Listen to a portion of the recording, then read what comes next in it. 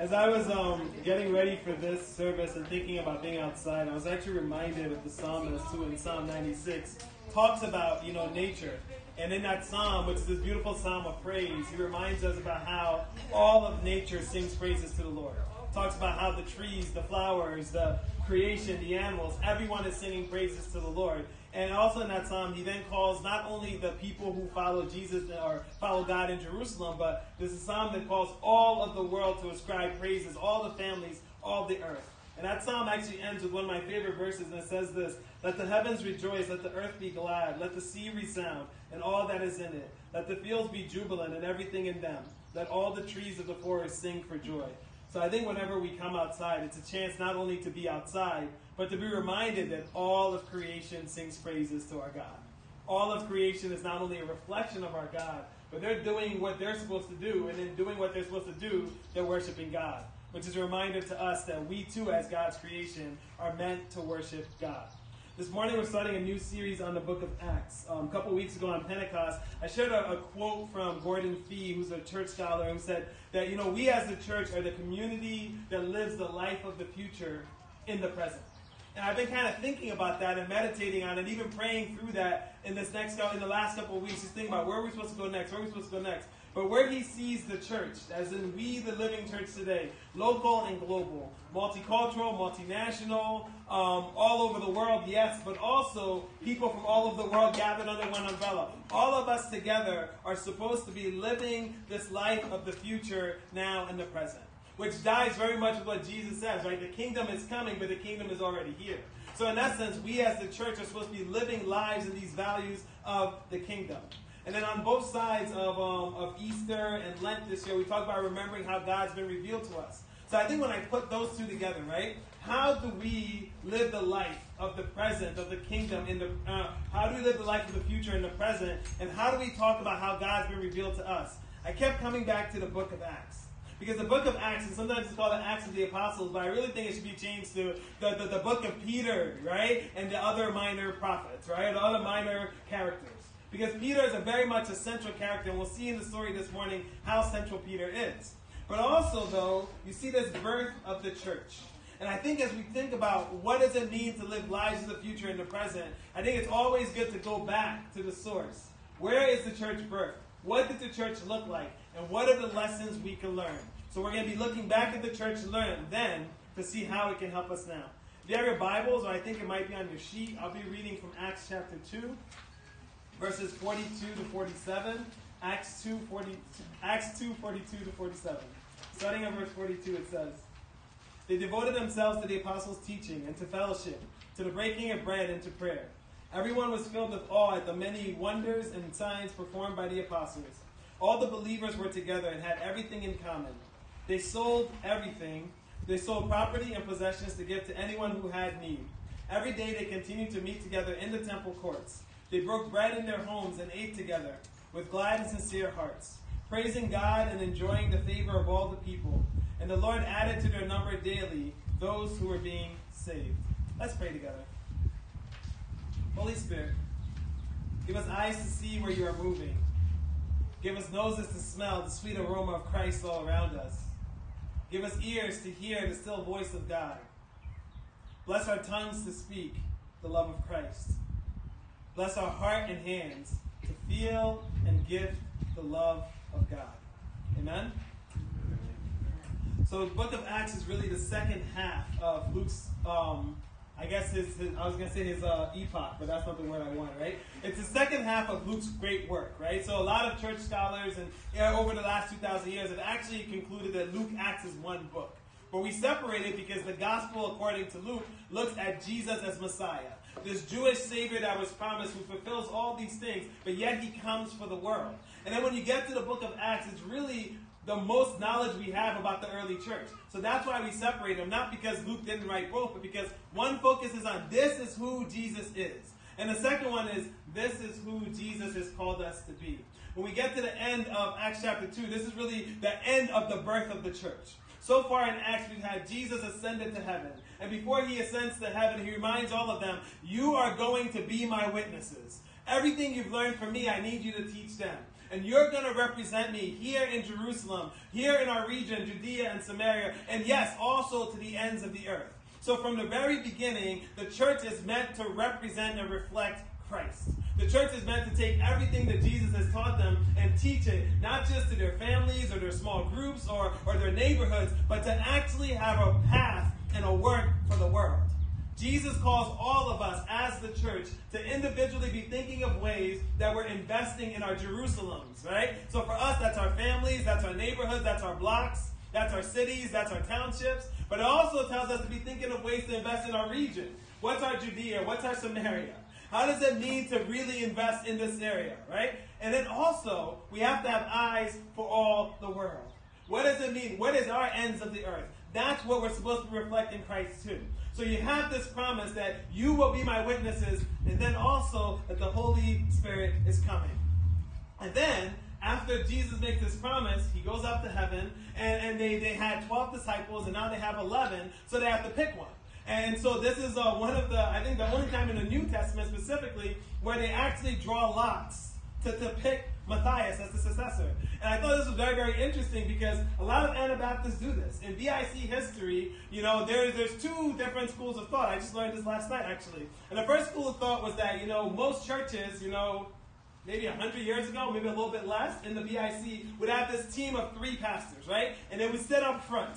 And so, like, when they come up front, they literally would cast lots, right? And whoever, I would say whoever won, but you might not feel like you won that morning. But whoever won would give the message, right? So everybody was doing a faith exercise. Like, the people would come, you guys pretty much have the same job. You would come with this faith exercise that, like, God's going to give me something, you know, God's going to speak and it'll be good, and so you guys stayed the same. But these 3 gentlemen up here, using your imagination, they didn't know who was preaching around what, right? So they would just cast lots and pick it. So I asked our resident BIC scholar, I was just like, wait, is this the only way they did it? And he goes, oh, no. When there was only 3 on the team, sometimes people would move away, or sometimes people would pass away and go on to glory. So I was like, then what they would do? And they're like, oh, they would have another meeting, and people would gather together, and they would cast lots again, and if you won, you got to be part of the team, right? So it's very, very interesting that like this has stuck in the Anabaptists. And I think part of that is because we want to follow Scripture. But what's interesting about the book of Acts, right? After they cast lots, then the Holy Spirit comes down, and every other time, it's the Holy Spirit that's doing the picking. Every other time, it's the people's fruit in their lives that's saying they're a leader. Every other time, it's not defined by their gender or their multicultural or their ethnic status, right? It's defined by what the Spirit has revealed in them and how God's called them to be a leader. So I think it's very, very interesting that they pick Matthias this way. Pentecost, the Spirit comes down, the church is birthed. We get reminded that God always meets us where we're at. You know, people were gathered in Jerusalem, that's where the Spirit came. The people came from all over the world, that's where God met them. And they even heard the message of God, the message of Christ in their own language, and they're pushed out. And I think it's a good reminder to us again that as the church, we not only have this promise that God meets us where we're at, but we have this promise that God's going to send us out to who we know. To send us out to who we know. That means all of us must be thinking about consistent ways that we can minister to the people in our circle. And you've heard me say this time and time again, right? Only you know the people that you know. And God can only send you to the people that you know. And so that's what happens. And Peter preaches what's probably the best sermon of all time.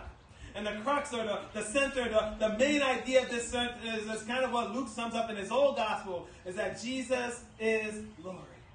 Jesus is not only the God of the universe, but he's left heaven to come to earth.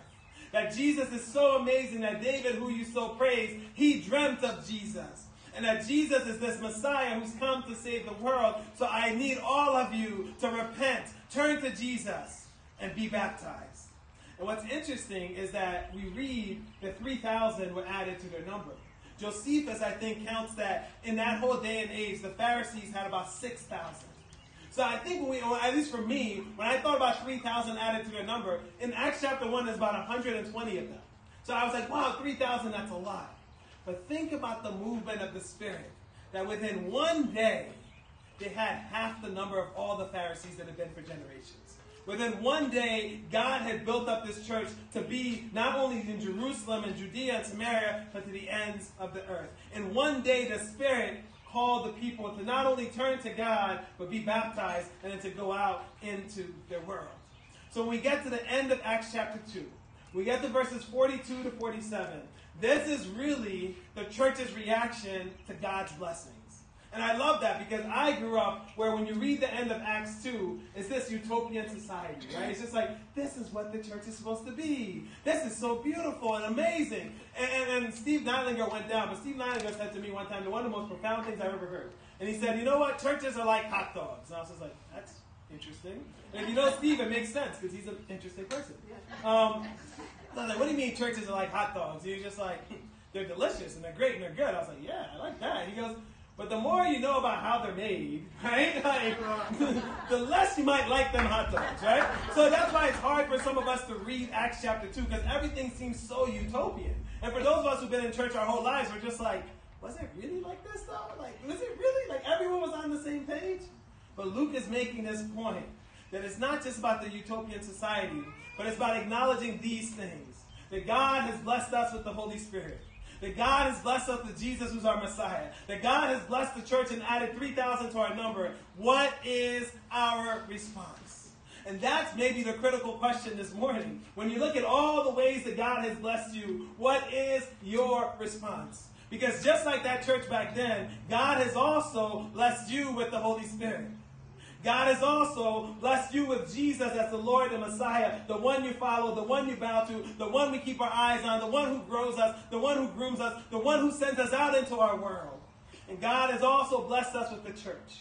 And I love that the church is now billions. I love that the church is now thousands of years old. I love that the church is now in every single continent. I love that the church is not only who we are at Harrisburg Brethren in Christ, but who we are the world over. So what is the church's response? And when you read through this passage, you'll see that they were devoted to the apostles' teaching. They were devoted to fellowship, to breaking of bread, to prayer. They had eyes to see God's miracles and awesome works that God was doing. They had hearts and minds that were committed not to themselves, but to each other. They gave sacrificially to help those in need. And they also worshiped and praised God together and made that a priority. So as we think this morning about how we've been blessed, the question becomes, maybe for some of us, in answering this, how do we be the church today? Maybe it's a devotion or a renewed devotion to what the Scripture actually teach. Who is actually Jesus? Is he actually my Lord? Do I know what Scripture calls of me? Because that's all the apostles taught was what Jesus taught them. And remember, even in the Great Commission, when Jesus sends them out, he says, teach them everything that I have taught you. So the question for us becomes, for those people that know us, have we taught them everything about Jesus that we know? And I don't think it's just a rhetorical question. I think it's a lifetime question and a consistent question we have to be asking ourselves. If everything we know about Jesus, is it known by our children? Is it known by our neighbors? Is it known by our workmates? Is it known by the people who even see us walking down the street? Because that's the call of the church. And maybe for some of us, it's this rededication to fellowship. We've had a long 16, 17, 18 months. And some of us are starting to come out of it. But in this 16, 17 months, we found out that we're more lonely than we've ever been. Some of us have felt more alone than we've ever been.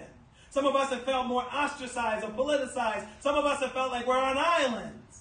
But this devotion to fellowship means that not that we ignore the loneliness that we feel within, but that we accept it as our responsibility to try to bridge that gap. Because if our world, not just the world, if people in your life do not know what the love of God feels like, that's your responsibility. If they don't know what the light of Christ looks like, that's your responsibility. So this dedication to fellowship isn't just, let's all get together. But it's kind of like the African proverb, right? We can't get anywhere by ourselves, but we can get everywhere together. So this dedication to fellowship isn't just, let's do something that's fun. But it's looking around the family, looking around to who we know, looking around to who's left behind, and extending that arm of fellowship to them. You know, I grew up going to a church where we had breaking of bread every week. You know, because we also took our Bible seriously. And so for my first 21 years of life, you asked me what breaking of bread was, I was like, it's a contemplative service. You know, we talk about who Jesus is, and then we have communion, right? And then I got to college, and then even seminary, I started looking, I was like, wait, you tell me all they did was 8? You know, I really thought like that breaking of bread was like they came and they focused on Jesus and they had communion, and that's what it was. You know, this week one of the things I did really well over the pandemic, I'm really expert at this, is binge watching Netflix shows, right? I'm really good at it. It's like a spiritual gift maybe, but not quite, you know, because God expands your natural gifts too, right? And so this week I watched a show called High on the Hog. It's like a New York Times bestseller. And so one of the things that the author and then the guy who's basically chronicling it, and it's only 4 episodes, you do it in a day, right? Some of us. But what he's chronicling and what she chronicled in her book is this idea that American cuisine, right? What we consider actually American cuisine is just African. And that African American are the true American cuisine. So for example, you get little nuggets like something like mac and cheese. Anyone loves mac and cheese? Apparently that was invented by a black guy. I didn't know that. That sounds really cool to me, right? I like mac and cheese, right? But in this one episode, they go back home to West Africa, and they're in the country of Benin, and they're sitting around, and they're gathered around, and it's interesting because you have people from Benin, you have people from, I think, Asia, or Europe, and you have people from America, and they're sitting around, right? And they have all this food, and the food's coming out, and it dawns upon them. And there's one person, I forgot which one in the scene actually says this, it's like, it's almost like when we break bread with one another, it doesn't matter how different we are. It just matters that we're eating and sharing and getting to know each other. And I think the Anabaptists, and if you hear before COVID, we got this right at BIC, right? Like, this is why we have Wednesday night prayer meeting. This is why we have fellowship dinner groups. This is why if your small group wants to have food, we'll give it to you. You know, this is why if we have any event, like even this afternoon, we're like, it's going to be hot, we don't know, we'll have snacks, right?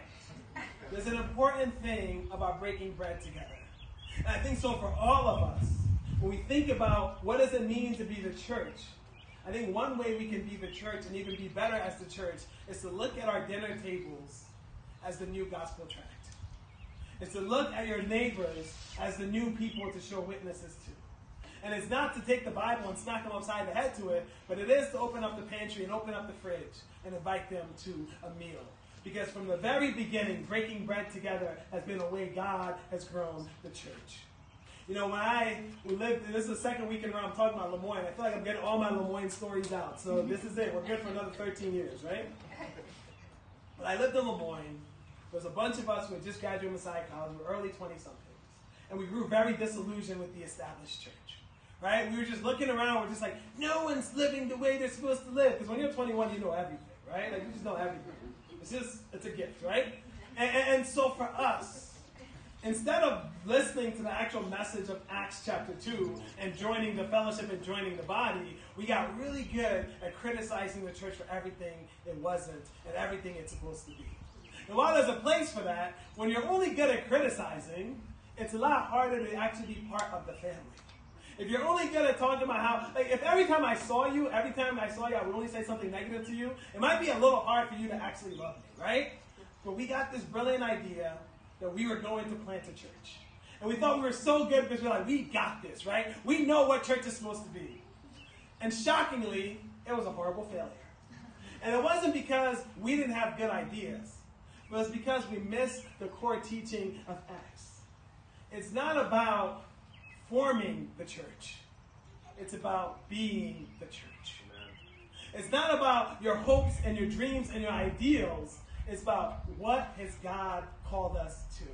There's a quote from Dietrich Bonhoeffer that I learned in that season. He says it this way: innumerable times, a whole Christian community has broken down because it had sprung from a wish or a dream. Every human wish or dream that is injected into Christian community can be a hindrance to genuine community and must be banished if genuine community is to survive. He who loves his dream of community more than the Christian community itself becomes a destroyer of the latter, even though his personal intentions may ever be honest and even sacrificial. So it's not that we're not supposed to have dreams of what the church could be. It's that our dreams can never be bigger than God's dreams. And it's that we can't be so focused on forming and dreaming up the church that we're not actually being the church. So I love this early church. And I love that it's important. But I also love that it's only our beginning. There's no way you can tell me Peter, when he preached that sermon, dreamed of a day that we would be billions of people. There's no way you can tell me that Stephen, even who will go out of his story, when he's martyred that day, there's no way you can tell me that he would be a patron saint to the millions or the tens of thousands or maybe hundreds of thousands of Christians who've sacrificed their lives for glory, who've sacrificed their life because of what they believe. The church is good to look at back then. But one of my favorite songwriters says it like this: I'd rather be working for a paycheck than waiting to win the lottery. I think that's the reminder to us as church. Yes, our dreams are important, but if we're not actually living and doing life together, we're not actually being the church. And I think it's good because sources are good. If you're researching, you need to go to a primary source. If you're in my family, you need to be there when it happens, because that primary source changes over time. I don't know if you have family members like this, right? But it starts off with a story where they used to walk 17 miles to school and then 51 miles backwards, right? Like to get back, it was 51 miles, right? When we go to the source, it's good to know what it was back then. And it's good to know that, that this is the source of where it began. But I think the most important lesson that I've learned from this Acts chapter 2 is that it's only the beginning. And I think when I look at our church, in the season of not just transition and coming out of COVID, I want us to start adapting that mindset of all the work that God has taken us on, it's only the beginning. We can idealize 40 years ago, 25 years ago, 13 years ago, last year, pre-COVID, but it's only just the beginning. And I think how we step up in this season is to realize that these blessings that God has given us, it is not just our gifts. It is not just our history. It's not just our vision, but it's our responsibility. So when we think about our children and youth, it's our responsibility to teach them the faith. It's our responsibility to teach them a fellowship and what it means to be accepted and loved. It's our responsibility to break bread with them. It's our responsibility to teach them how to pray. It's our responsibility to show them how awesome our God is. We have new families or new individuals that come into our body. Guess what? They're not just a gift to us and a gift to the church. They're our responsibility. When we look at our families, look at our individuals, they're our responsibility. One of my favorite poets is Gwendolyn Brooks, and she says it like this: we are each other's harvest. And I'm not much of a farmer. I just like the fruit at the end.